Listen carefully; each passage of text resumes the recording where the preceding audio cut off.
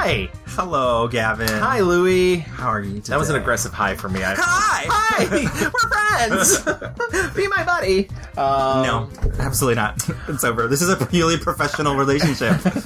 God. I believe that. We've had a tragic day, and I'm just going to get it. I'm not going to talk about it, but I just want you guys to know the state that I'm in. Nothing worries Louie. So nothing, literally. He is unflappable.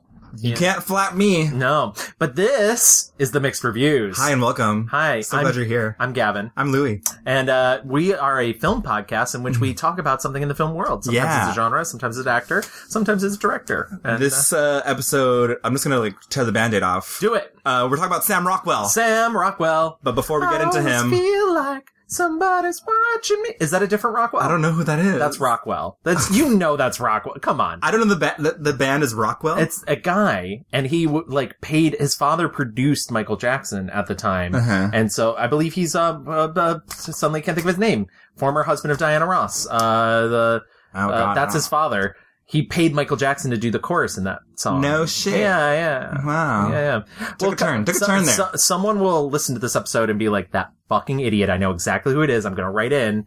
Wait, I'm the fucking idiot? No, me. Oh, yeah. Okay. Probably both of us. Side note, before we get into our old business, by the way, there is a party going on outside this door. It's not a large group of people, but it's a dinner party, and it's very delicious. And Louis and I just ate, and we're ready for our naps. Yes. And so we're recording this episode, so you might hear some stray noise. Enjoy it, and feel like you're at a dinner party with us. We're delivering some ambiance, okay? Exactly. Guys? Drunken ambiance, the Orangina. It's a little ambiance, if you will. Yes, love that. So before we get into Sam, though, and I do want to get into him. We basically pulled the party, and apparently everybody there does, too. Yeah, everyone wants to bang Sam Rockwell. Last episode, we talked about the Universal Monster of the Year, if you will. I will, thank you. You're welcome. Seconds, please. And we asked you what your favorite Universal Monster movie is, and Bride of Frankenstein just took it. Went to town, and finally I got one that won again. Yeah, there you go. So Bride of Frankenstein got 50% of the votes. Wolfman got 21% of the votes. My pick, The Black Cat, got 14% of the votes. And we also had some other votes for Phantom of the Opera. The silent Phantom of the Opera. Yes. Yeah. Dracula. And also Frankenstein. And I do want to give, as much as I joke about I finally won one again. The nice thing about putting out these polls is that there's really no losers, because I think The Black Cat's an exemplary film. So yeah, I no losers in that poll. No losers in that poll, but one loser in this room, and it's you. Get out. I will not lose. They fed you food. This is my house. I know. Oh, Gavin, you treat me so well. But yes, let us get to our topic of the week. Our topic du jour. Sam. We love him. Rockwell. We were looking, in deciding on this topic, we were looking at the movies coming out, and essentially we picked him because he has a movie out now. Yes. It's Three Billboards outside of Ebbing, Missouri. Right. And it's a new Martin McDonagh film. Yeah, we were like, oh, who could, there's lots of people in this movie that we could have talked about, you know. It's shocking, though, because we both actually went and saw it together a couple days ago, and I will admit, he's the second lead, and based on the trailers, I would have assumed, so it's Frances McDormand, Woody Harrelson, and him, and I would have assumed Woody Harrelson was the second lead, and he's genuinely not. Nope. And we love Frances. She's amazing. But we thought we hadn't done a straight white dude in a while. Yeah. And if we're going to have to do a straight white dude, Sam Rockwell is the one for us to go to. Love him. So yeah, Gavin, it's your turn to do a little rewind. So why don't you tell me a story about Mr. Rockwell? Sam Rockwell was born in Daly City, California. He's the son of actors who divorced when he was 5 years old. He was raised by his father, Pete Rockwell, in San Francisco, which is a pretty cool place to grow up, if you ask me. That kind of says a lot about Sam and who he is, and being very cool and open-minded and absolutely. His mother, Penny Hess, lived in New York. He spent his summer vacations with her. I grew up in San Francisco, went to high school there, and then I would visit in New York in the summers with my mom. And that's how I got into acting when I was a little kid. Was your mom an actress? Yeah, she was an actress, and she sang telegrams. They dress her up in a bellhop suit. And I don't know that people even know what that means anymore. I don't know that you can... I know that's true, right? Yeah, you can't really even send a telegram anymore, can you? No, I don't know if you can. Yeah. She would sing telegrams live. She'd go to very scary places in the late 70s, by herself, and she dragged me with her. She sang a telegram for Jack Lemmon once. Really? Yeah, and I think he was a little tipsy at the time. But she'd go all over. She'd go to Harlem and everywhere. This was in I don't know, I guess in the 50s, the 40s, it was a great idea for a practical joke. Oh, we'll send off a singing telegram. Yeah, sure. But you can't make any money at that, can you? Well, I think she did for a while, but not a lot, It's like a restaurant job or something. Yeah. And what about now, speaking of money, she must be thrilled, right? Oh, yeah, she's very proud, and I learned a lot about acting from her. And my dad was an actor for a while, too. Rockwell had what the New York Times described in 1998 as the, quote, footloose upbringing. Love that. And at age 10 made his brief stage debut playing Humphrey Bogart in an East Village improv comedy sketch starring his mother.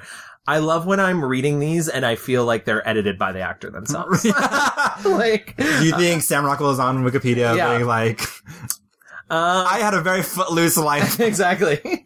He attended the San Francisco School for the Arts with Margaret Cho and Aisha Tyler, but dropped out before graduating. He later received his high school diploma after his parents enrolled him in an Outward Bound style alternative high school called Urban Pioneers because, as Rockwell explained, quote, I just wanted to get stoned, flirt with girls, and go to parties. Love that. I've actually heard him say that too, so that must be like his line. Yeah. Get stoned, flirt with girls, and party. The dream. I went to this high school of performing arts. But you got the sickness for the improv. I got the sickness, and I got trained in improv as a kid, sort of not even knowing I was getting that training. And then it was part of the theater training. It's part of the theater, and my mom, she won the Improv Olympics in New York, I think. They gave him a grant. It was the improv troupe was called Joan Crawford's Children, and they did this show, and then I was in the show and stuff. I was in a school fame kind of school, but I didn't really take it seriously. I just chased girls and smoked pot and stuff like that. The pot. There you go. He said that the school had a reputation as a, quote, place stoners went because it was easy to graduate. But the program ended up helping him regain an interest in performing. After appearing in an independent film during his senior year, he graduated and moved to New York to pursue an acting career.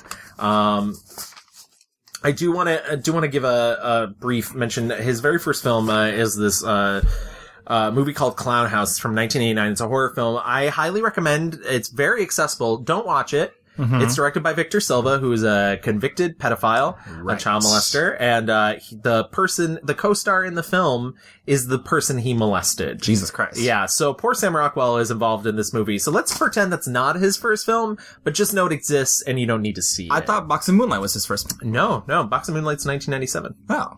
So, he moved to New York and trained at the William Esper Studios with teacher Terry Knickerbocker. His career slowly gathered momentum in the early 90s. He was a guest star on The Equalizer, NYPD Blue, Law & Order, and he has a very small role in the initial Teenage Mutant Ninja Turtles film. That. Yeah. Is he Raphael? Yeah, he's Raphael. It's a very small role. Check it out, man. Anything you guys want, we got. Anything you want to do it. You know what I'm saying? Anything. You got any cigarettes? Regular or menthol? He also appeared as the title character in The Search for One-Eyed Jimmy.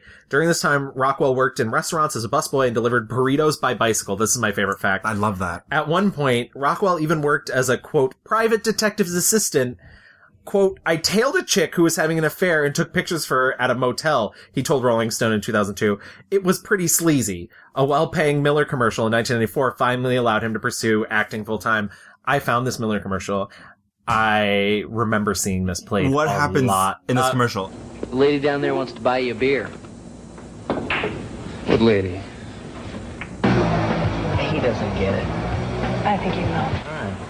I spurred the right way. For more of what you want in a beer. Bird line for less of what you don't. Miller Lite Ice. It's new.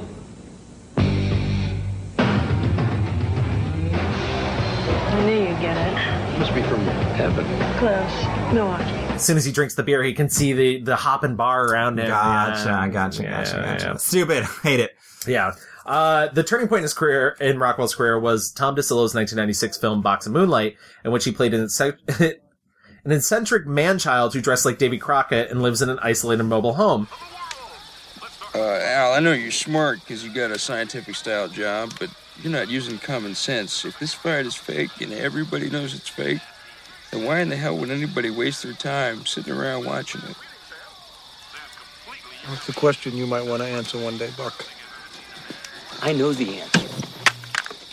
And this is what's happening all over America now. This country's being taken over by smart people with no common sense, and that's why I'm out here, man. Just me, my instincts, and nature. That's all you need. See that moon up there? Look at that moon! Shit, you're in the city. You wouldn't even be able to see that. The ensuing acclaim put him front and center with casting agents and newfound fans alike, with Rockwell himself acknowledging that, quote, the film was definitely a turning point. It was sort of put me on some independent film map after 10 years in New York. He also won strong reviews in 1997 for Lawn Dogs, where he played a working-class lawnmower who befriends a wealthy 10-year-old girl, Misha Barton, who knew she did anything besides the OC. I literally did not know that she was not just... Was she on the OC? Was that a good guess? Yes, that is what she is mostly known for, I would say. In an upper-class gated community in Kentucky, Rockwell's performance won him Best Actor honors at both the Montreal World Film Festival and the Catalan International Film Festival. In 1999, he played William Wild Bill Wharton in Stephen King's prison drama The Green Mile. At the time of the film's shooting, Rockwell explained why he was attracted to playing such unlikable characters. He said, quote, I like the dark stuff. I think heroes should be flawed. There's a bit of self-loathing in there and a bit of anger. But after this, I've really got to play some lawyers or a British aristocrat or they'll put a label on me. Yeah. I love that he said that. His career went on from there. He has a small role. It's not a small role, but it's like the role that nobody really thinks about in Galaxy Quest. He's really great in Galaxy Quest. He's in Midsummer's Night's Dream. He plays the villain in Charlie's Angels. So good. Spoiler, sorry. So good. And his biggest leading role to date, I guess to date, sort of. No, I don't.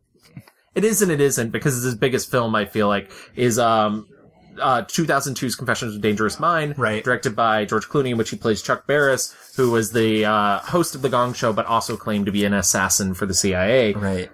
Is that George Clooney's first movie he made? I feel like it is, I think it might be? I don't know. Don't quote me on that, but it's definitely up there amongst the first, because it is prior to Good Night and Good Luck, and that's the one that won him all the accolades. Because I don't think he's made many movies. No. As a director. No, he's made 7 or 6, because he has a new one out. He like, after that, like, literally, career explosion. He's in Matchstick Men for Ridley Scott, which is crazy because I was under the impression that Ridley Scott hadn't made a movie since the early 90s. And then I remembered that's Ridley Scott hasn't made a good movie since the early 90s. Sick burn, Gavin. You're a hater. Take that, Ridley. I hope you hear it. Didn't he just make that Prometheus? Yeah, right. I said my piece. Okay. He then played Zaphod Beeblebrox in the 2005 film version of Hitchhiker's Guide to the Galaxy. So fun. He ends up playing Casey Affleck's brother, Charlie Ford, in The Assassination of Jesse James by the Coward Robert Ford, in which is an independent film all about the death of Jesse James, and it's a really good movie, but it's also about 1 billion years long. Oh, is that all? Yeah, he's in the second Iron Man movie, and just on from there. He does Moon, which is a big, huge independent film. He does the Chuck Palahniuk adaptation Choke. And since then, he literally just keeps working and working. Right. He does anything that comes his way. He, does TV. He did Martin McDonagh's previous film, Seven Psychopaths. He also did, the Nat Faxon and Jim Rash film, The Way, Way Back, which people thought he was gonna get nominated for an Academy Award for, and then that never materialized. In 2015, he did the remake of Poltergeist. And now he's everywhere. He's just everywhere. I mean, I've done stuff for money and I've regretted it, and I mean, the stuff that I really regret turning down is usually, it's not a film, it's usually, although I did turn down The Incredibles, the cartoon, and I regret that. You regret it because it was really, successful? Because or they did it well? Successful, but also it was really good. Yeah. May I take a guess that you were going to be the Jason Lee role? I'm not going to answer that. But you're allowed to ask, and he's allowed to not answer. That's okay. But you can tell me later. But I regretted not doing it, and then usually I regret like not doing like a play in Ireland or something. You know, like having an experience, like a Pillow Man is something I regret not doing. You know, like, but I usually haven't regretted, like you said, like a film thing. It's kind of like, yeah. And as you mentioned before, he has a new film out, which is why we did this. And, right. It's weird because I remember I was watching one of those like Academy Roundtable things, and it was for women, and they had asked someone, I can't remember who it was. They were like, "What if you could have like? Are there any careers that you really admire?" And this actress was just like Sam Rockwell. Really? Yeah. It's like, he's able to do so many different things. He works on like a couple different levels. He is just kind of like laid back, every uncle character. You know, like it's just kind of like. You know, like from the way back or, like even Lawn Dogs and stuff. It's just like very kind of like easy breezy stuff. Or it's like insane, like super, balls to the wall type of stuff for like Confessions of a Dangerous Mind? Yeah. Yeah. Or even like nonsensical things like The Sitter. Yeah. And like he's clearly a very loyal actor. He's worked with multiple directors over the course of the years. He's worked with I suddenly forgot that David Gordon Green, who did The Sitter, as well as Snow Angels, which is another film he did with him, and the guy that directed Napoleon Dynamite. He's done 2 films with him. He even did an episode of the Napoleon Dynamite cartoon, and there's a rumor that he's cameoing in Duncan Jones's next film, Mute, for Netflix, as the character he played in Moon. Oh, no shit. So, like, yeah. That's pretty fucking cool. Yeah. Also, have to note, a Sam Rockwell movie is not good unless there is Sam Rockwell dancing. The man loves to dance, and he's good at it. He's so fucking good. And it's so funny because there's even movies where, like, the aforementioned Lawn Dogs, where, like, he's dancing sillily. Yeah. Like, I can't dance, but he's still, like, on rhythm. He just exudes, like, charisma and charm. Is it true that Sam has it in his contract that he has to do at least one dance move per movie, even if it's just in the end credits? Or if they don't agree, is it a deal breaker? It is a deal breaker. It's a little homage to Chris Walken, but it's also, my girlfriend's giving me a hard time about that. She's like, again with the dancing in the movie? Come on. Why are you not allowed to have fun? Well, it's getting a little repetitive. It's getting a little redundant. So you need new moves. I need new moves. Maybe that's all it is.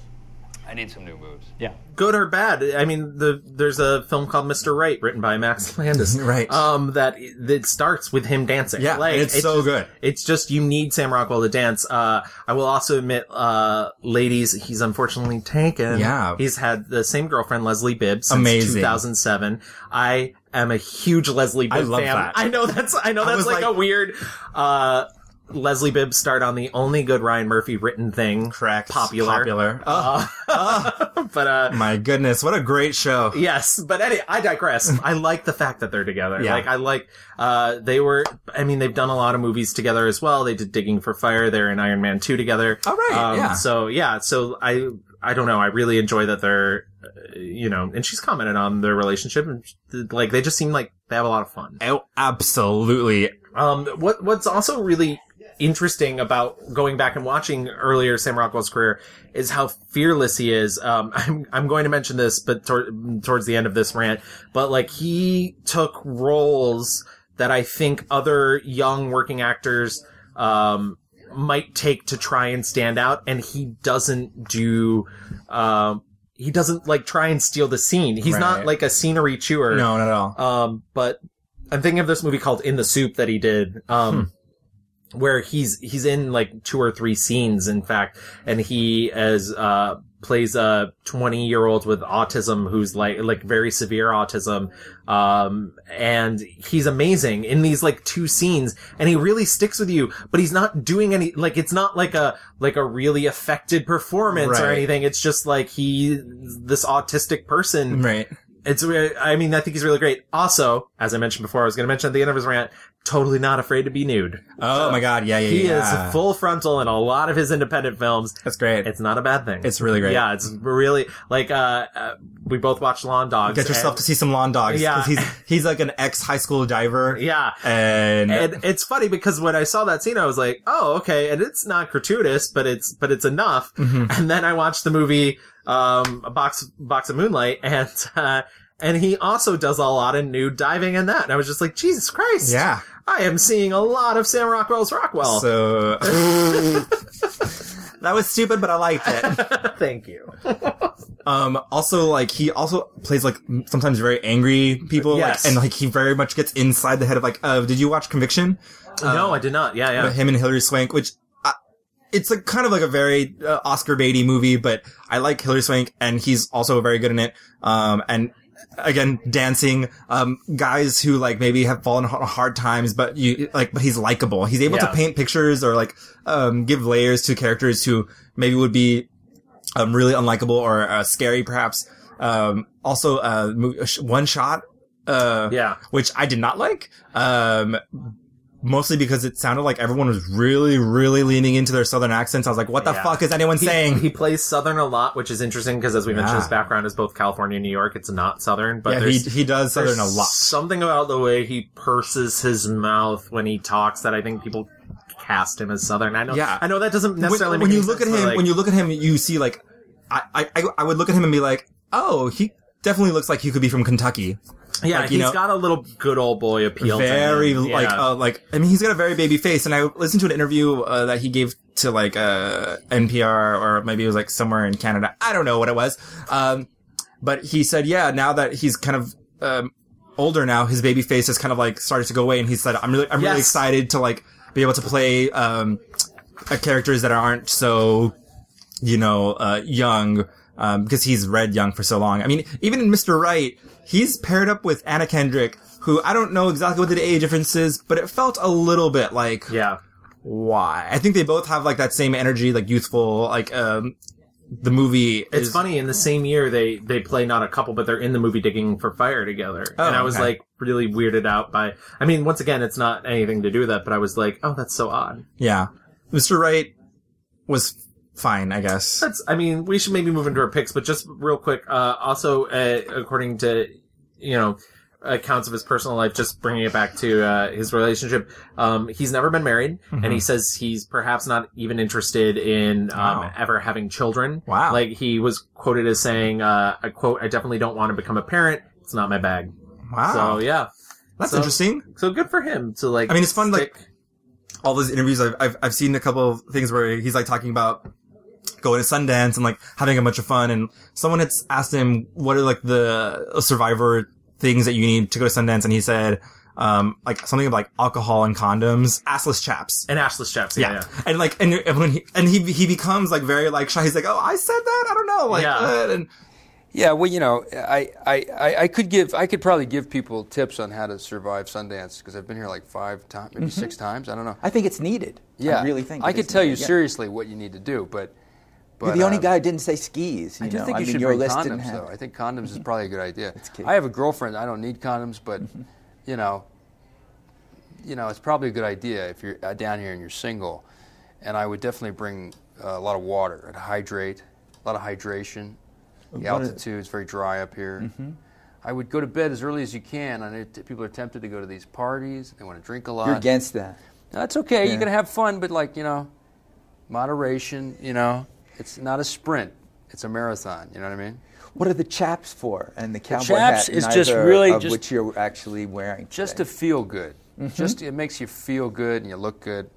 I think a good pair of assless chaps can really make you sing in the snow. You know and it's okay then to stay in the room when that happens. Yeah. I think it's fine as long as you feel good. It doesn't matter really how you look, but I think people look fabulous in that. So. He's definitely that like guy friend who you can like kind of always like count on, or like to crack a joke, have fun.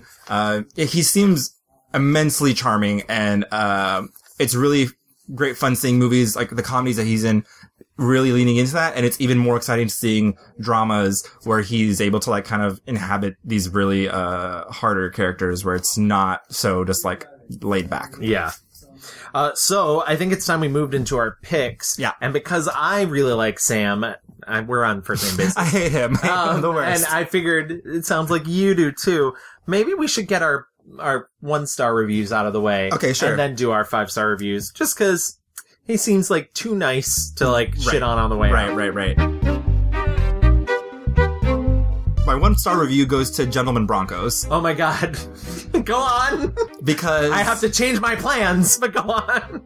I just had so Gentleman Broncos is a movie that came out in 2009, done by the Napoleon Dynamite characters, Jared Hess. Yes. And it's the trailer for it is like a movie that has another point, a point of view, a different point of view.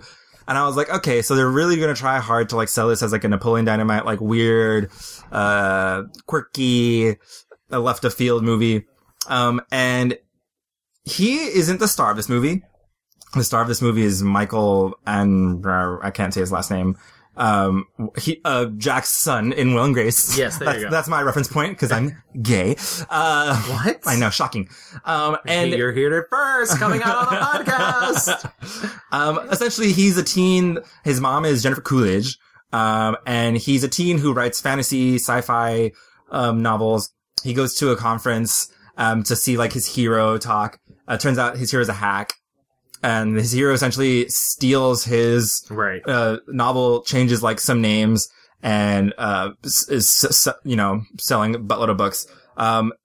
Sam Rockwell plays the title character Bronco in this novel, and so the movie splits off. Sometimes someone will be reading the story, and then you get actual scenes of the actual book. And Sam Rockwell has to I don't know. He has to play both versions of Bronco. In one, it's Bronco. In Bronco, it's in Michael Oregano's. Oregano. Yeah. Tastes like soap in the mouth.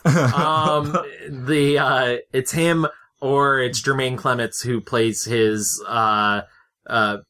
hero, the guy that's right. Yeah. It's in his version. It's Brutus or Bruticius or something crazy. Well, in that version, he's playing I'm going to say gender fluid. I just think it's offensive. I think what he's doing is offensive. I don't think it's offensive. I think the way that the movie handled it, I mean, there's a scene where Michael's character is it's my character, it's my book, you just made him into, and he says the T word, for, transgendered. Yeah. And I was the character, essentially, he puts on a wig, he has a mustache.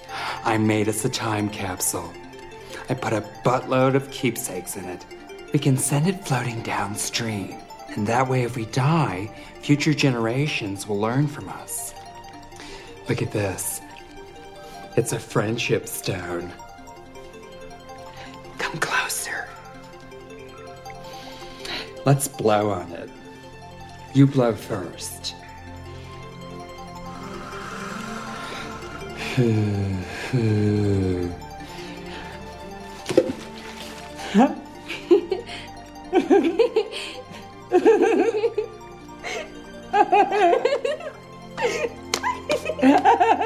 He's very lispy and swishy. Yeah, and he's as fey as you can possibly get. Right. As it feels like a person making fun of. Right. I mean, I guess they're making a joke. Yeah.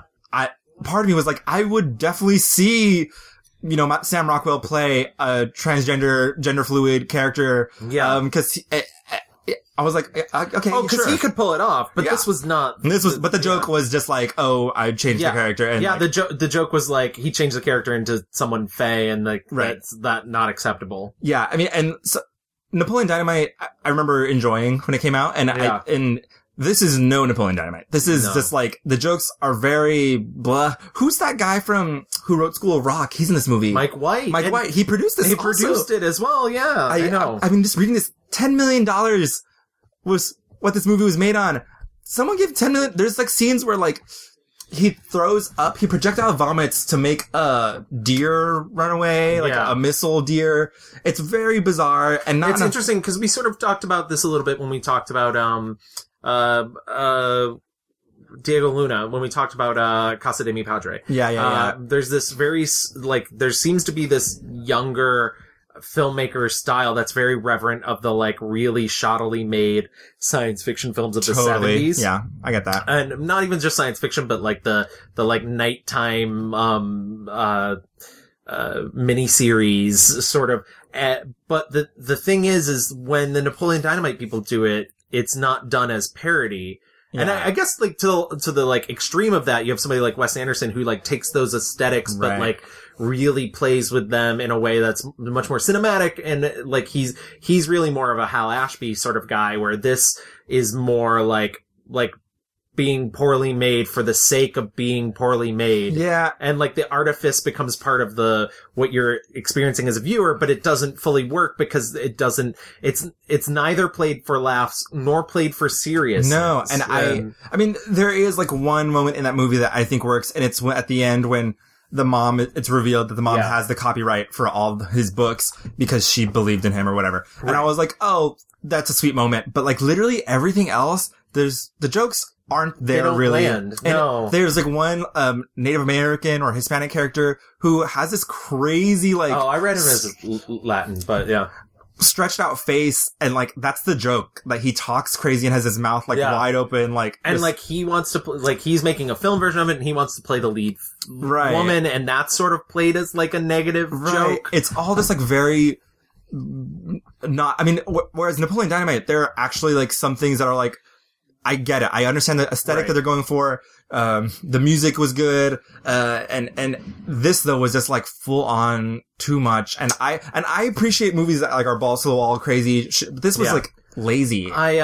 Well, since you picked that, I mean, that would have been my choice. I'll be perfectly honest, but I'm going to piggyback off that because I'm staying with the same director. There's a 2015 film called Don Verdain, which he did. I didn't watch that one. Okay. I was like, should I watch Don Verdain or Gentleman Broncos? It's still Sam Rockwell. This time he is the main character. Jermaine Clement is still involved with the cast, and the rest of the cast is Amy Ryan, Will Forte, and Danny McBride. And it's essentially a film about a religious archaeologist, Don Verdain, who like got famous for discovering something 10 years ago and now hasn't had any big discoveries. So he starts faking his discoveries. Like he finds the skull of Goliath at one point, and then like he wants to track down the Holy Grail.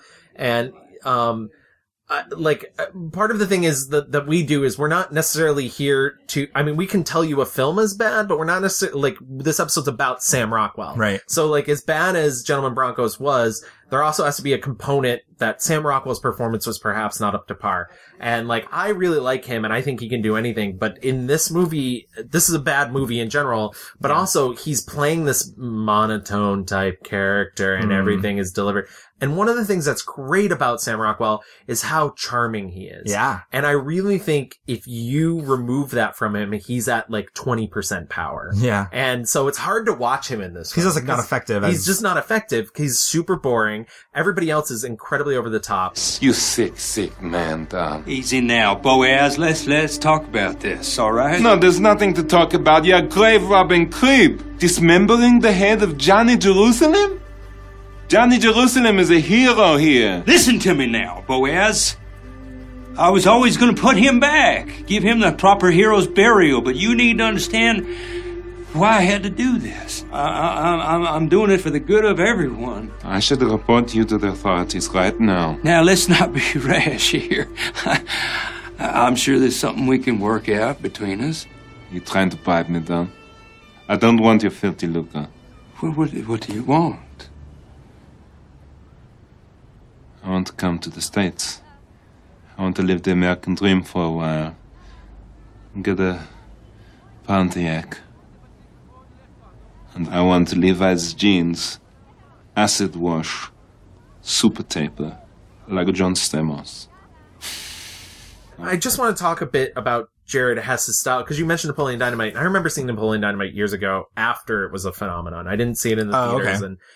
And I was like, yeah, it's okay. I've seen a lot of indie films that are like this, and I think now after having watched at least 3 or 4 of this guy's films, I think what I don't understand about the things that he writes and the things that he's interested in is he's really interested in the character arc of characters who are losers to begin with and still wind up being losers. And like, I know as you mentioned, without that scene at the end of Gentlemen Broncos in which you find out his mother has been, like on the sly supporting him. Yeah. And like, but that's like an external cause. Like Michael Oregano's, or however you say his name, his character's still kind of a loser. Right. And Don Verdain is a film filled with losers, and their character arc is they're losers until an external thing sort of happens.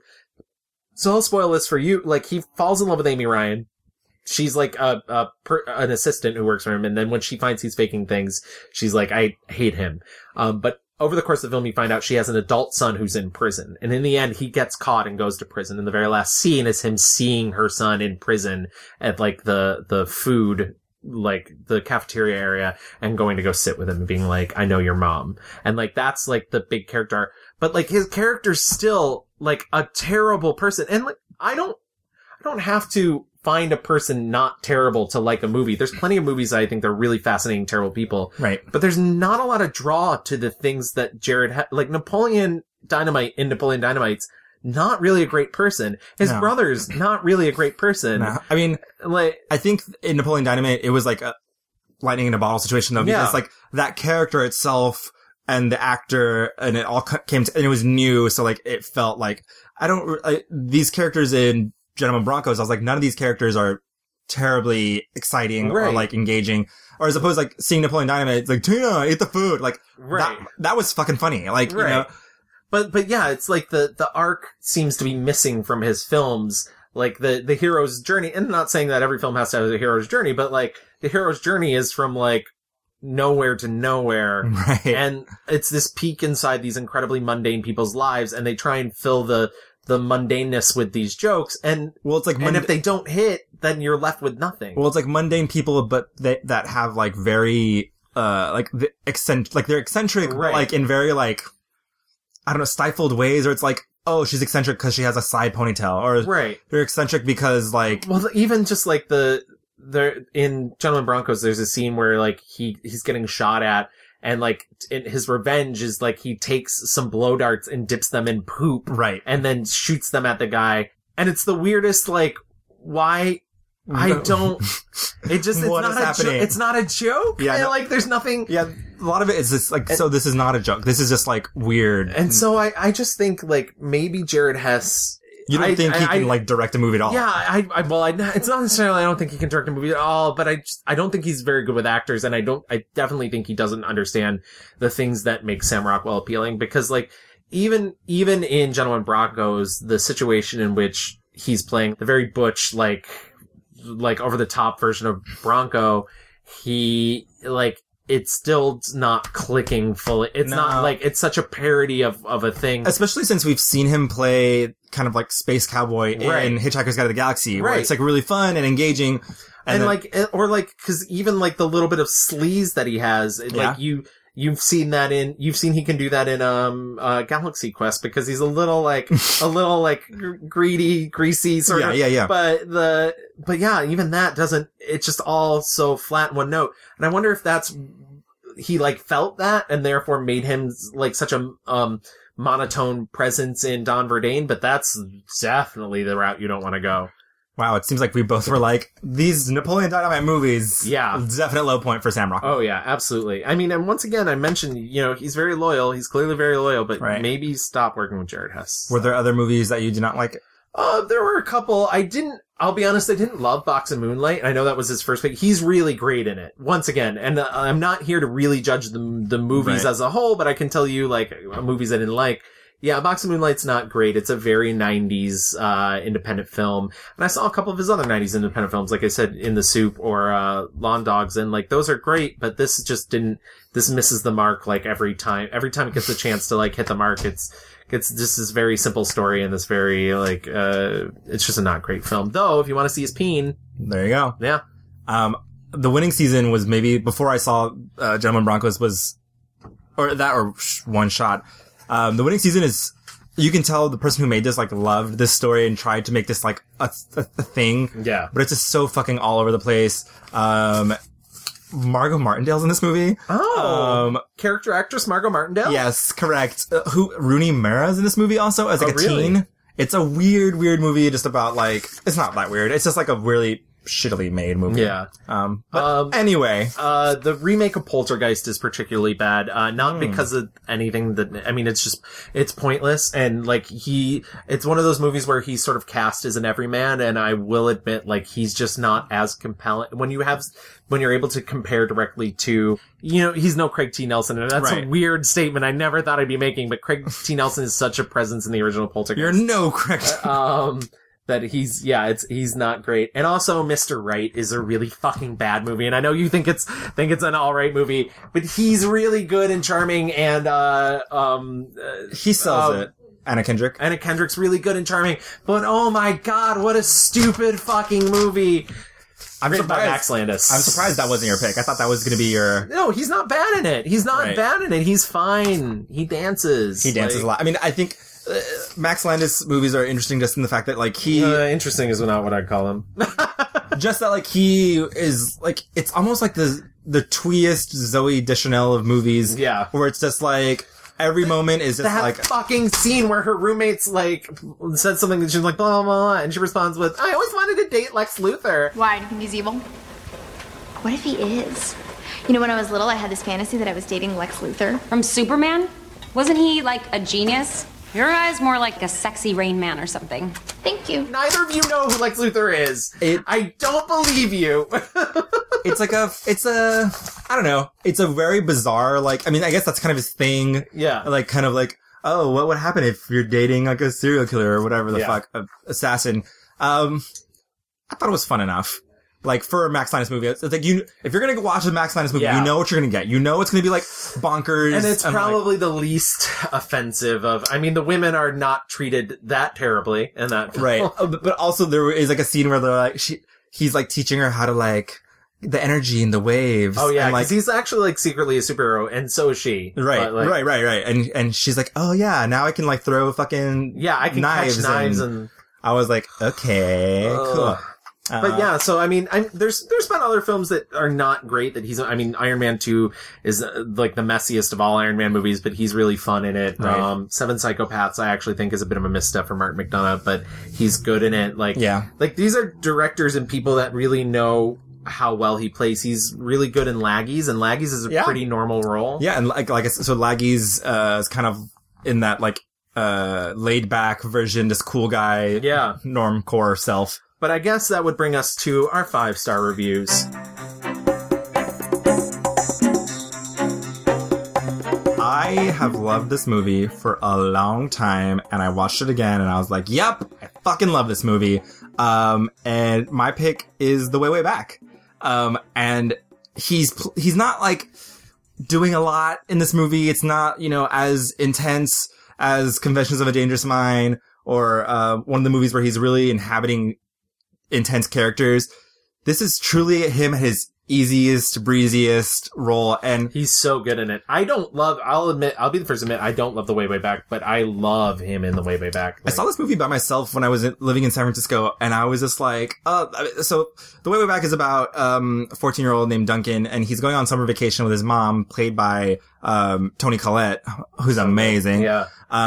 And they're going to it's like a summer vacation town. Yeah, it's like a vacation house next to a water park. They're going with her boyfriend, who's played by Steve Carell, and Steve Carell playing the skeeziest fucking He's really monster. Good in it too, yeah. There's just something about the script that doesn't fully connect with me, but I like a lot of the components of it. Yeah, and so Allison Janney plays a next door neighbor, who's great. Maya Rudolph is also in this movie. Just like a really strong cast. It was directed by Nat Faxon and Jim Rash. Jim Rash, who you might know from Community. And he's also in this movie. And so essentially Duncan hates his fucking, mom's boyfriend, who literally at the opening of this movie is literally saying, if you could rate yourself, what would you rate yourself? On a scale of 1 to 10, what would you rate yourself? And I went on it wasn't a date. I was like out with some friends, in the Castro once, and like an older guy was just like, he asked me the same thing once. What would you rate yourself? Terrifying. And I was like, I don't think we should like, number human beings, like how good they are. And he's like, well, you could be an 8 if you smiled more.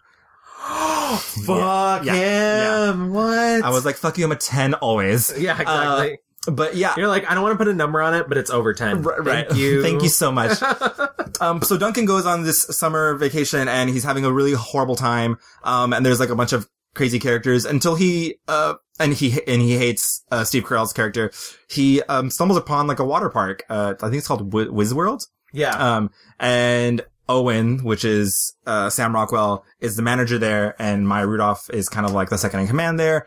And he ends up getting a job, and he essentially is... Their chemistry, by the way. Maya Rudolph and Sam Rockwell's chemistry is amazing. Yeah.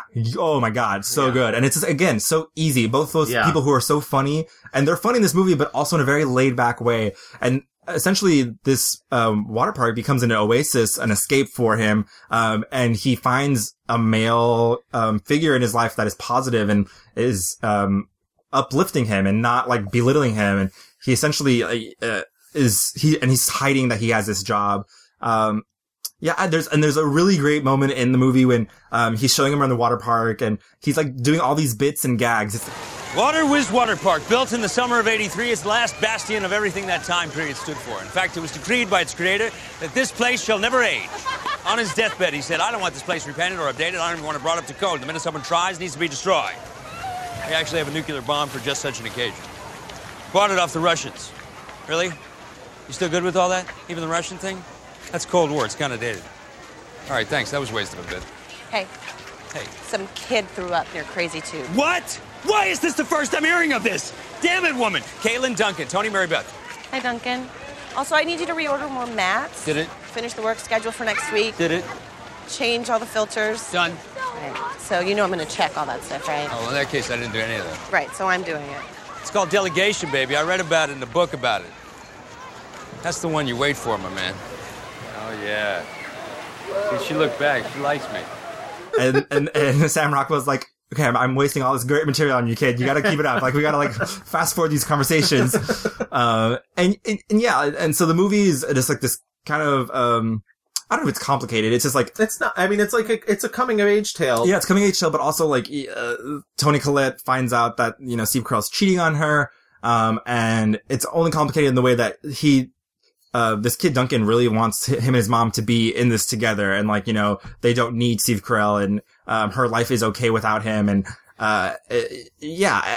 I mean, yeah, in a way it's a coming of age tale for her as well. Yeah. Like, I mean, even though she's an adult, like, everybody's this is so, like, self-help book of me, but everybody's constantly coming of age, and so, yeah, she's trying to, like, recreate this life for her and her son, and, we find out that his real dad, who he's hoping, like, I just want to be with dad, and turns out that dad doesn't really want him and has moved on in his life. And, so yeah, I love this movie a lot. I don't know.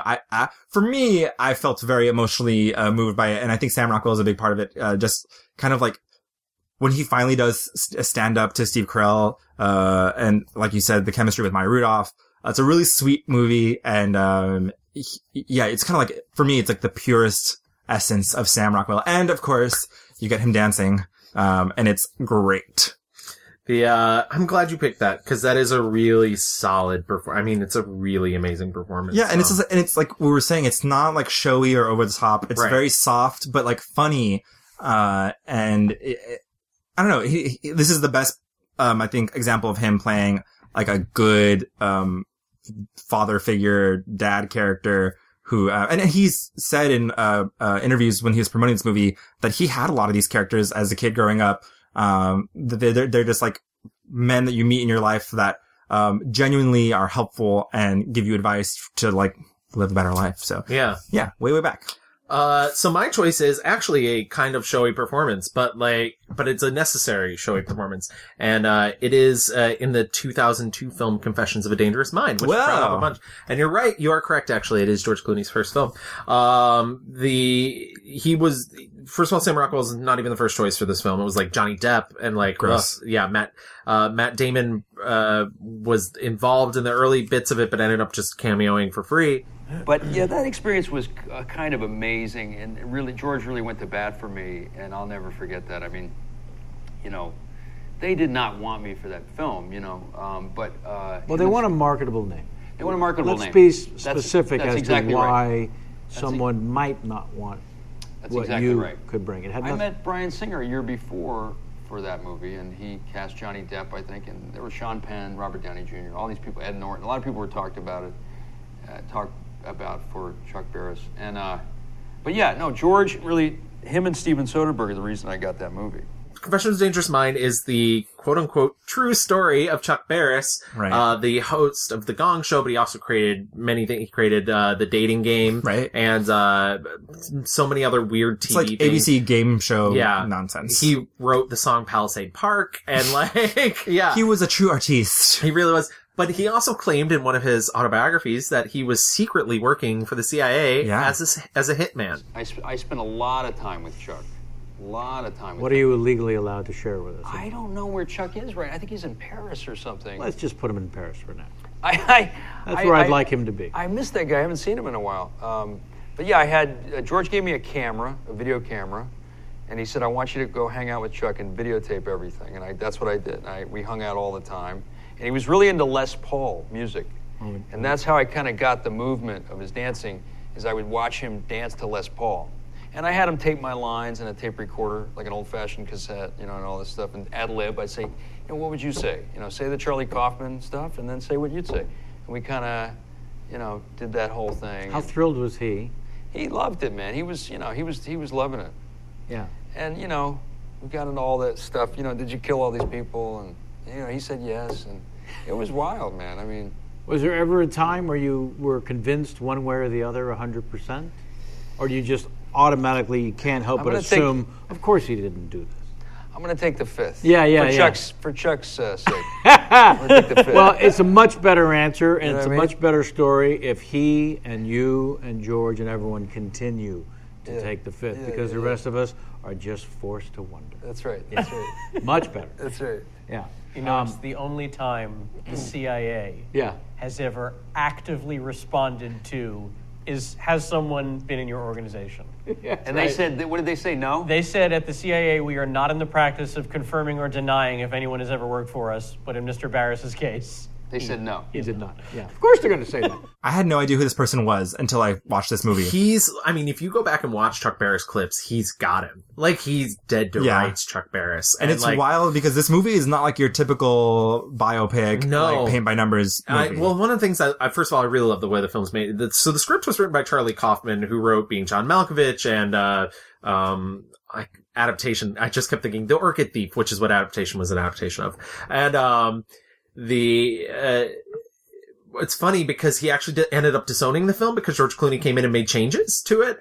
Really? Which is funny because it actually feels a lot more like a Charlie Kaufman film than you'd think it would. I mean, it's a lot of seamless editings. A lot of scenes move from one place to another without a single cut at all. And also in between, there's interviews with the real people who are there. You have Mean Gene Dancing Machine, who first of all, doesn't have legs anymore because he lost some diabetes. And, George Clooney wasn't going to film his legs and he asked him to. Cause he was like, I want people to know what happens. Right. But other people that were really involved who have no idea about this other portion of his life that he claims to have had. And you get the impression that Chuck Barris is, perhaps just this is an amazing con man. Maybe he believed he did these things, but they never actually happened. Or maybe he's just telling them to inflate his own importance, but he's a genius level intellect wasting his time on sort of frivolous. Wait, so you don't think this happened at all? I don't. And this movie's filled with so many people. I mean, there's Drew Barrymore and Julia Roberts, who both worked for Scale. Brad Pitt's in it briefly. Michael Cera plays Chuck at a really early age. Maggie Gyllenhaal's in it for a hot second. Yeah, and the list sort of goes on in terms of other people who are in it. It's a really, really funny, really, really dark. Super dark. Super dark. It's it's equally as much of a comedy, a crazed out comedy, as it is a really difficult drama about a man who's sort of falling apart. I gotta confess, something I gotta tell you. Listen, Penny. You know me for a long time. As the host of the dating game, the Gong Show, rah-rah show. Yeah. Listen. I worked for the CIA. Do you understand? And I killed people. I killed a lot of people. You understand? I killed a lot of people.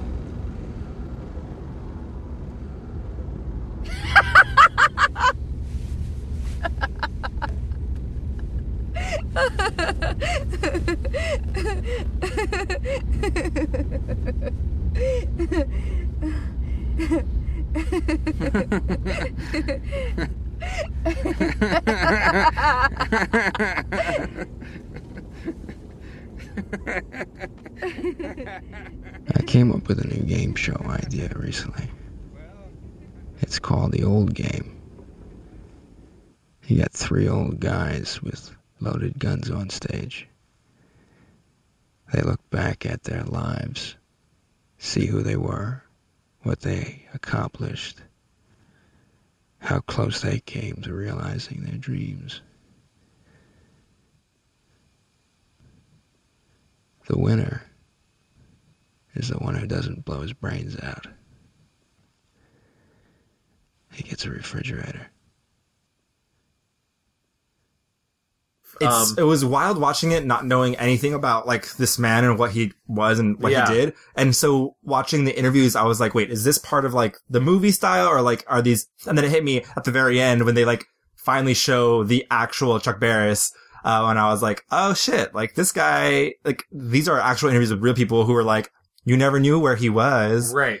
And like, I don't know the whole bit. Like one of the things to me was like, oh, well, what if we take their first dates from the dating game in like Germany or like random fucking places like that? And for me, I was like, this motherfucker worked for the CIA. He's really good because the movie kind of like goes all over the place in time, right? It's not like, it's not a linear timeline. Right. The movie itself, it's not a linear performance. But you get like a lot of different, like, so you get a lot of like levels from him. Like you get him like, you know, going crazy. You get him like ambitious and young and like, it's a really, complicated performance, I think. And he killed it. I still think it's probably the most complicated performance of his career. And it's still really fun and really light. And he has a way of exuding the internal stuff that other people can't put out. Right. There. But like, even in the movie, like, there are moments when it gets really tense. Like when he gets paranoid about like they're coming to kill him and like, and so he's on the show dancing and singing, but also at any moment you think this whole production is going down. Yeah. Like he's about to fucking kill someone. Yeah. I was like, this is, I never heard the movie before. I didn't know like anything about it. I enjoyed it. I've loved that movie since college. I remember watching it maybe like 10 or 12 times in college. No fucking way. I listened to the director's commentary, like, and I know, and I feel like I'm not imparting enough of that information here, but I mean, it's a very easily accessible film. Yeah. It's out there. Go find it. Go watch it. And you will see truly like, not only is it like really impressive filmmaking, in a style that you've not seen George Clooney do since, because, I think one of the problems with George Clooney as a film director is he doesn't really have a voice. And each one of his films is different. And this was a really for his first film, a really experimental sort of, and, I wish he would go back to that, but also a really nuanced and a very like, I don't know, Sam Rockwell should be really proud of that performance. It's so good. Any other films that you thought were... Yeah, I'm surprised that I in my brain, I thought you were going to choose Moon. I love Moon. I do love Moon. I love the new version of Moon where they've replaced Kevin Spacey's voice with the voice of Christopher Plummer. Right, correct. You're right. Topical. As I was watching it, like, before I started, and... You're like, fuck you, Gertie! Stay away from him, Gertie! Right. I know, I mean, it came on and I was like, oh, fuck, it mostly just hit me like, oh fuck, there are a lot of things that Kevin Spacey is in that I'm going to encounter and it's kind of fucking ruined. Yeah. Because fuck him. Yeah. But yeah, Moon is so good. And he gets to play various versions of himself. Not too much of a spoiler, but like. Yeah. And this movie, and it's all him. Literally, all him. There are a couple other people, but like. I believe the Gertie stuff was most of it was recorded later too. Yeah. So like, I think I read something that like, Kevin Spacey was not going to do it until he like saw the movie done, and then like he recorded it in one day, all the stuff. Sam, is everything okay? Yeah. Yeah, we had a fight. Me and the other guy, he's very angry, you know? What he did? He flipped my entire model over. You know how much work I put into that thing? 938 hours. 938 hours, yeah, exactly. 938 hours, really? Approximately. He's got a problem. He scares me, Gertie. What is it about Sam that scares you? He flies off the handle. I see it now. I see what Tess was talking about. Moon is directed by Duncan Jones. Yeah, who is son of David Bowie. Right, and it's his first movie. I've met Duncan Jones. He's very nice. Casual. I'm not trying to drop names, but like that's one of those ones I'm like, like it was so good to meet him. Yeah, the movie's so fucking good, and the story is original and exciting. And you really get to see Sam Rockwell play. Yeah, like he is there's lots of plot twists and like kind of twists and turns in this movie, and I won't spoil it. But it's really interesting, and like it's sci-fi in a way that's not like unbearable or like it's too much. Like this is a very like middle of the road. It's a movie that's very direct about its world and what its world is, and like you're not dealing with like everything's not jargon and right. science. It's for sure. Yeah. So Moon was really great. What else did we? I loved Lawn Dogs. Lawn Dogs was one of his independent films early on. It's like a pseudo I'm trying to think of the words, but I'm getting podcast brain at the moment. Like urban fantasy. It feels like kind of like a fairy tale. Yeah. I mean, the movie essentially follows the tale of Yubaba, the witch in the woods, blah, blah, blah, blah. I like the movie. I think it's very frustrating though. Yeah. Like at the end, I was like, what? Well, the plot feels really prescient, where it's like, like, for sure. This little girl who's like experiencing these things that perhaps she's not ready for. She keeps essentially running into people fucking. But she like at one point she sees her mother, neighbor teen going down on her mom. Yeah. And then he touches her later in the film. And this is what really frustrated me is she tells her parents about him touching her. Yeah. And they're kind of like, well, his dad's really important. She's like, oh, it just tickled. And they're like, oh, why didn't you say that? But then later, she forms this friendship with Sam Rockwell, but he's lower class. Yeah. And he gives her a turtle and they freak the fuck out. And they're like, a man doesn't give you anything unless he wants something. Right. And it just, it killed me so much. Like, I was like, this feels so right. Like, this movie, like, what I'm at that moment, in the end, things do not go well for Sam Rockwell's character. And as far as, the relationship with this girl, and he knows, and he's like, it needs to be very, right. specific. And it's just friends. Like, I do not want to stress this. This isn't, what it is he's one of the only people in her life. She's a girl who's experienced a lot of trauma as well. She's had 4 open heart surgeries or something like that. He's the only person that will treat her like a human being instead of something precious to be. And she's the only person that will treat him like a fellow child, essentially. Right. She'll let him, cause he's weird and eccentric. People say you're trash.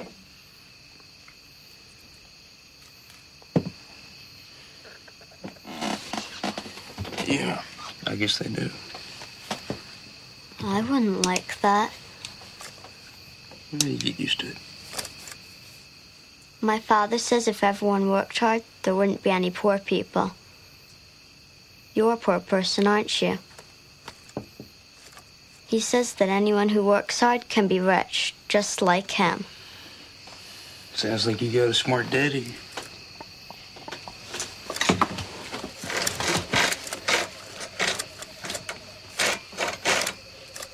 Trash is something you put a lid on because it stinks. You don't smell that bad.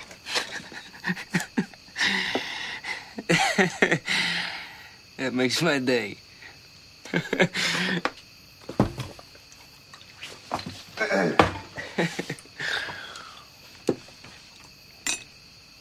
The way I see it, you got people who own lawns and you got people who mow them. And they're never the same people. This movie seemed, as I was watching the trailer, I was like, what is this movie about and how are they selling this? Because it's not clear what they did, but it's interesting enough, and Sam Rockwell looks great in it, so. Any other? I liked Conviction a lot. It's mostly it's just a fascinating story about a woman who, her brother was wrongfully accused of murder, and she literally just destroys her entire life to exonerate him. I remember when it came out. I don't know why I didn't watch it, but so Hilary Swank goes to law school, and she's essentially she gets divorced because her husband's like, you need to get over this. And she's like, no, I'm not going to. And, and she just works for years and years and years and years. The sad part of the story is, and it's not part of the movie, but 6 months later, after he got released, he had an accident and died. Oh my God. After he fell, like the guy, he just like fell and hurt his head and he passed away. Oh no. So I like that movie a lot. I think him and Hilary Swank, they play brother and sister, and you don't get to see a lot of movies about brother and sister love. Yeah. A lot. So I like the movie a lot. And I guess we just watched his new movie, and yes. It's do you want to move into the I know it's out, but do you want to move into fast forward and talk about it? Let's go. 3 Billboards Outside Ebbing, Missouri. Is his new film that's out right now. It's his reteaming with Martin McDonagh, which he did 7 Psychopaths, which I mentioned I do not love, but that's fine. And the movie is, like I mentioned to you when we watched it, it's so relentless. Yeah. It's relentless, and they do not sell this the way I think the movie actually is. It's a lot funnier than you think it will be. Absolutely. It's less revengey than you think it'll be, but it's, Frances McDormand's character is relentless in her pursuit of, justice or truth or whatever. Right. If you've not seen the trailers, it's a film about a mother whose daughter was raped and murdered. She decides to put up 3 billboards because she doesn't think the police are working hard enough to, solve her daughter's murder. And the chaos it causes in town, and it's literally just escalation after escalation after escalation. And it's not just, it truly is about the chaos in town, because it's not about like actually finding the murderer. Right. It's literally how this community is affected by the outrage of this woman, and there's a big subplot with Woody Harrelson. Which is truly... It takes over at least, I would say, a fifth of the film, which when, I know that doesn't sound like a lot, but when you only have 2 hours, that's it suddenly becomes its own little short film. It does, and it's really moving and engaging. I don't know if we needed it, but I think it's interesting in the fact that, like I was mentioning to you earlier, this is not just a linear movie about, this woman and her cause to, find the truth or whatever. It really is... I mean, the supporting cast is very, there's a lot of supporting cast characters, and they're not just there. They have things happen to them, because of what she is doing. Right. And I think a lot of the movie is about, what is there's the whole eye for the eye thing. Yeah. It's a lot of your rage and letting it out. And this is another example of a film that I actually don't think there's a ton of quote unquote likable characters in the film, but they're real. And I think that's maybe what I was getting at with the Hess stuff, whereas these are real people, they contain multitudes, and you really feel those multitudes. So you feel for these people going through these things, because Frances McDormand is nice to no one. Yeah, absolutely. But she, you really root for her a lot of the time, because you see, all these different facets of her. Sam Rockwell's character. Very unlikable. Incredibly unlikable. And yet, he has such a great arc in this movie. Right. Hey, fuckhead! What? Don't say what, Dixon, when she comes in calling you a fuckhead. And don't you Shut come up! in here. You get over here. No. You get over here. All right. What? Don't, Dixon! What? You do not allow a member of the public to call you a fuckhead in this station house. That's what I'm doing. I'm taking care of it in my own way, actually. Now get out of my ass. Mrs. Hayes, have a seat. What is it I can do for you today? Where's Denise Watson? Denise Watson's in the clank. On what charge? Possession. Of what? 2 marijuana cigarettes. Big ones. When's the bail hearing? I asked the judge not to give her bail on account of her previous marijuana violations, and the judge said sure. You fucking prick.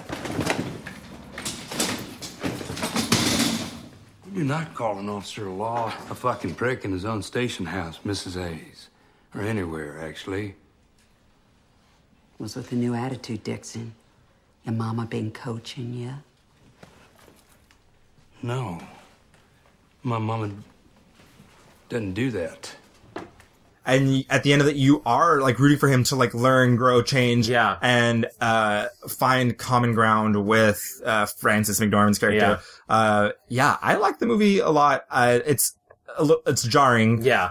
I liked the characters a lot more than I liked the movie. I'll be honest. I was a little surprised at the critical reaction to it. I think it's a well-made film, and I think it's got some really hearty characters in there. Yeah, for and sure. I didn't like, at a certain point, it escalated to a point where I was just like, everyone needs to stop. I was like, everybody like just I said, calm down. Like, as I'm saying though, it's relentless. Yeah. Like, it just doesn't stop. And there are moments when people were like gasping about, and gasping from like, oh my God, what was the part? There was a part in the movie where two different people in the audience just went, oh my God. Right. Oh my God. Yeah. Like, it's, it was, when Sam Rockwell's character, like, ends up and goes and, like, kind of has violence against someone else. And I think all of us were like, what the fuck? Yeah. Like, but I had not been in the theater that it had, like dominoed that way before. Right. It was like a woman next to us and a woman behind us. Yeah. Like, also, I will say, one of the great things about doing this episode, the woman sitting next to me during one of Sam Rockwell's very first scenes in the film, because he's so good and so charming, she turns to her husband or boyfriend or whatever, I don't know, her life partner, who cares? And she's like, I don't know who he is, but he's great. Yeah. And then got to the end credits and she's like, oh, Sam Rockwell. Ding, ding, ding. That's why I like doing this episode. Because, I mean, like, everyone I've told that we were doing this episode, they were like, who? And I'm like, trying to find, like, I was like, Charlie's Angels, Iron Man, like, Matchstick Men. It's hard to, like, kind of, like, find, like, what he is, quote, known for. Right. But once you see him, you're like, oh, that guy. He's, like, really great. Like, I love him. So, I just real quick, want to talk about some of the things he has, coming up. Yeah. And, I'm curious if, about what you think he should do going forward. So, after 3 Billboards Outside Ebbing, Missouri, he has a film called Woman Walks Ahead, in which he plays Colonel Silas Grove. He has a movie called Blue Iguana that's in post-production now. There's the rumored cameo in Mute, which is in post-production now. Then in 2018, he has Backseat. Where he's playing George W. Bush, which I cannot wait. Yeah, I cannot Backseat is a film about Dick Cheney. Yeah. And so that'll be interesting to see. He also has 2 other films, Best of Enemies and Blaze, coming out. So he, as we mentioned before, keep him busy. Yeah, he works. He works and works and works and works. And I don't want to see him slow down. No, absolutely not. What do you think is the correct path going forward? I mean, he's getting lots of buzz for an Oscar this year, once again, and so it'll be interesting to see. I feel really bad if, like, the third time around he's gotten, like, cause there was, like, Moon and The Way, Way Back, and, like, this time, like, is this his time to I'm get surprised he wasn't talked about for, Confessions of a Dangerous Mind. Yeah, me too. And yeah, maybe, and so what all I've been reading though is that so not only is the performance great, but Hollywood seems to love him. Yeah. People like working with him, and so it seems like they would congratulate one of their friends. So far, he's not been involved in a scandal. Right. Now's the time. Now's the time for Sam. Yeah, I don't know. I love him in comedies. I mean, so Laggies, we didn't talk about a lot, but like, he's just kind of like a good guy, and like, you just don't see a lot of like genuine good, guy characters that are like smarmy or want something as well, and so I want more of that, but I also love when he like is able to just go fully insane. Yeah. Like Hitchhiker's Guide stuff. I'm truly, truly excited for the George W. Bush. Yeah. He plays Southern. That's the one I'm really excited for too. He plays Southern very well. Yeah. And he plays dumb very well. Yeah. And George Bush is both of those. Yeah, I agree with you. I actually don't have, in terms of like analyzing his career and looking at all the things we looked at, I don't have much advice, like in terms of what I think he should do. I think he's doing it. I think I really, like, no constructive criticism except maybe stop working with that Hess guy. Right. Like, do the weird comedies, do the straight up dramas, do it all, man, because you got the chops. So, I mean, like I want maybe more nudity. Maybe more nudity. Bring more that back. nudity if you could. He's really good at being villains also. Yes. And like, we didn't talk about The Sitter. The Sitter's not a great movie. Oh, I didn't watch it. I can't. It's funny. David Gordon Green, who directed The Sitter, used to make movies. He made this really good movie called Snow Angels with Sam Rockwell. And we didn't talk about that either. And I love Snow Angels. Genuinely and then he made The Sitter. And then David Gordon Green started hanging out with James Franco. Oh, the worst. Then you got the post-Pineapple Express era David Gordon Green. Right. Yeah, he just plays really, like, Charlie's Angels. Yeah. So good. Like, he has that kind of, like, James Bondian feel. Yeah, there's a suaveness to him, but it's not a threatening. That's why it's actually genuinely, I mean, when you watch Charlie's Angels, I genuinely think that was my first exposure to him, knowing who he is and knowing he's a presence. One of the things that's great about him is there is a suaveness about him, but it's not threatening at all. No. It doesn't come off as creepy. It doesn't come off as, but he generates it and then he can twist it if he needs to. He uses his powers for good. Yeah, exactly. just keep using those powers for good, Sam. I love you, Sam. But that, I guess, wraps up our Sam Rockwell conversation. But if you have anything to add to it, or you'd like to correct us on anything, feel free to find us online. We're in lots of places. Absolutely. You can find us on Twitter at The Mixed Reviews. We're on Facebook at The Mixed Reviews. You can email us at reviewsmixed@gmail.com. And you can download us like literally everywhere. Absolutely. So if you are on iTunes, if you're on Stitcher, on Google Play Music, some of our episodes are even up on SoundCloud. And also, if you're an iTunes listener, feel free to rate and review us. If you give us a good review or a good rating, it helps other people find us, and we want them to listen to our beautiful voices. Right. Especially because Time Out New York circulation only goes in New York City. So. True. And also, you can just like rate us as if you're rating Sam Rockwell. Like, absolutely. Pause Lawn Dogs when he's naked and just write us a glowing review as you like bask in the glory of Sam's naked body. His Rockwell's Rockwell. Ugh. Enough of that joke. Enough of this. So we will be back in 2 weeks with a new subject, and we'll see you then. Bye. Bye. 1, 2. Prince is now before you. That's what I said now. Princes who adore you. Go ahead now. One has diamonds in his pockets. That's some bread now. This one, he wants to buy you lock.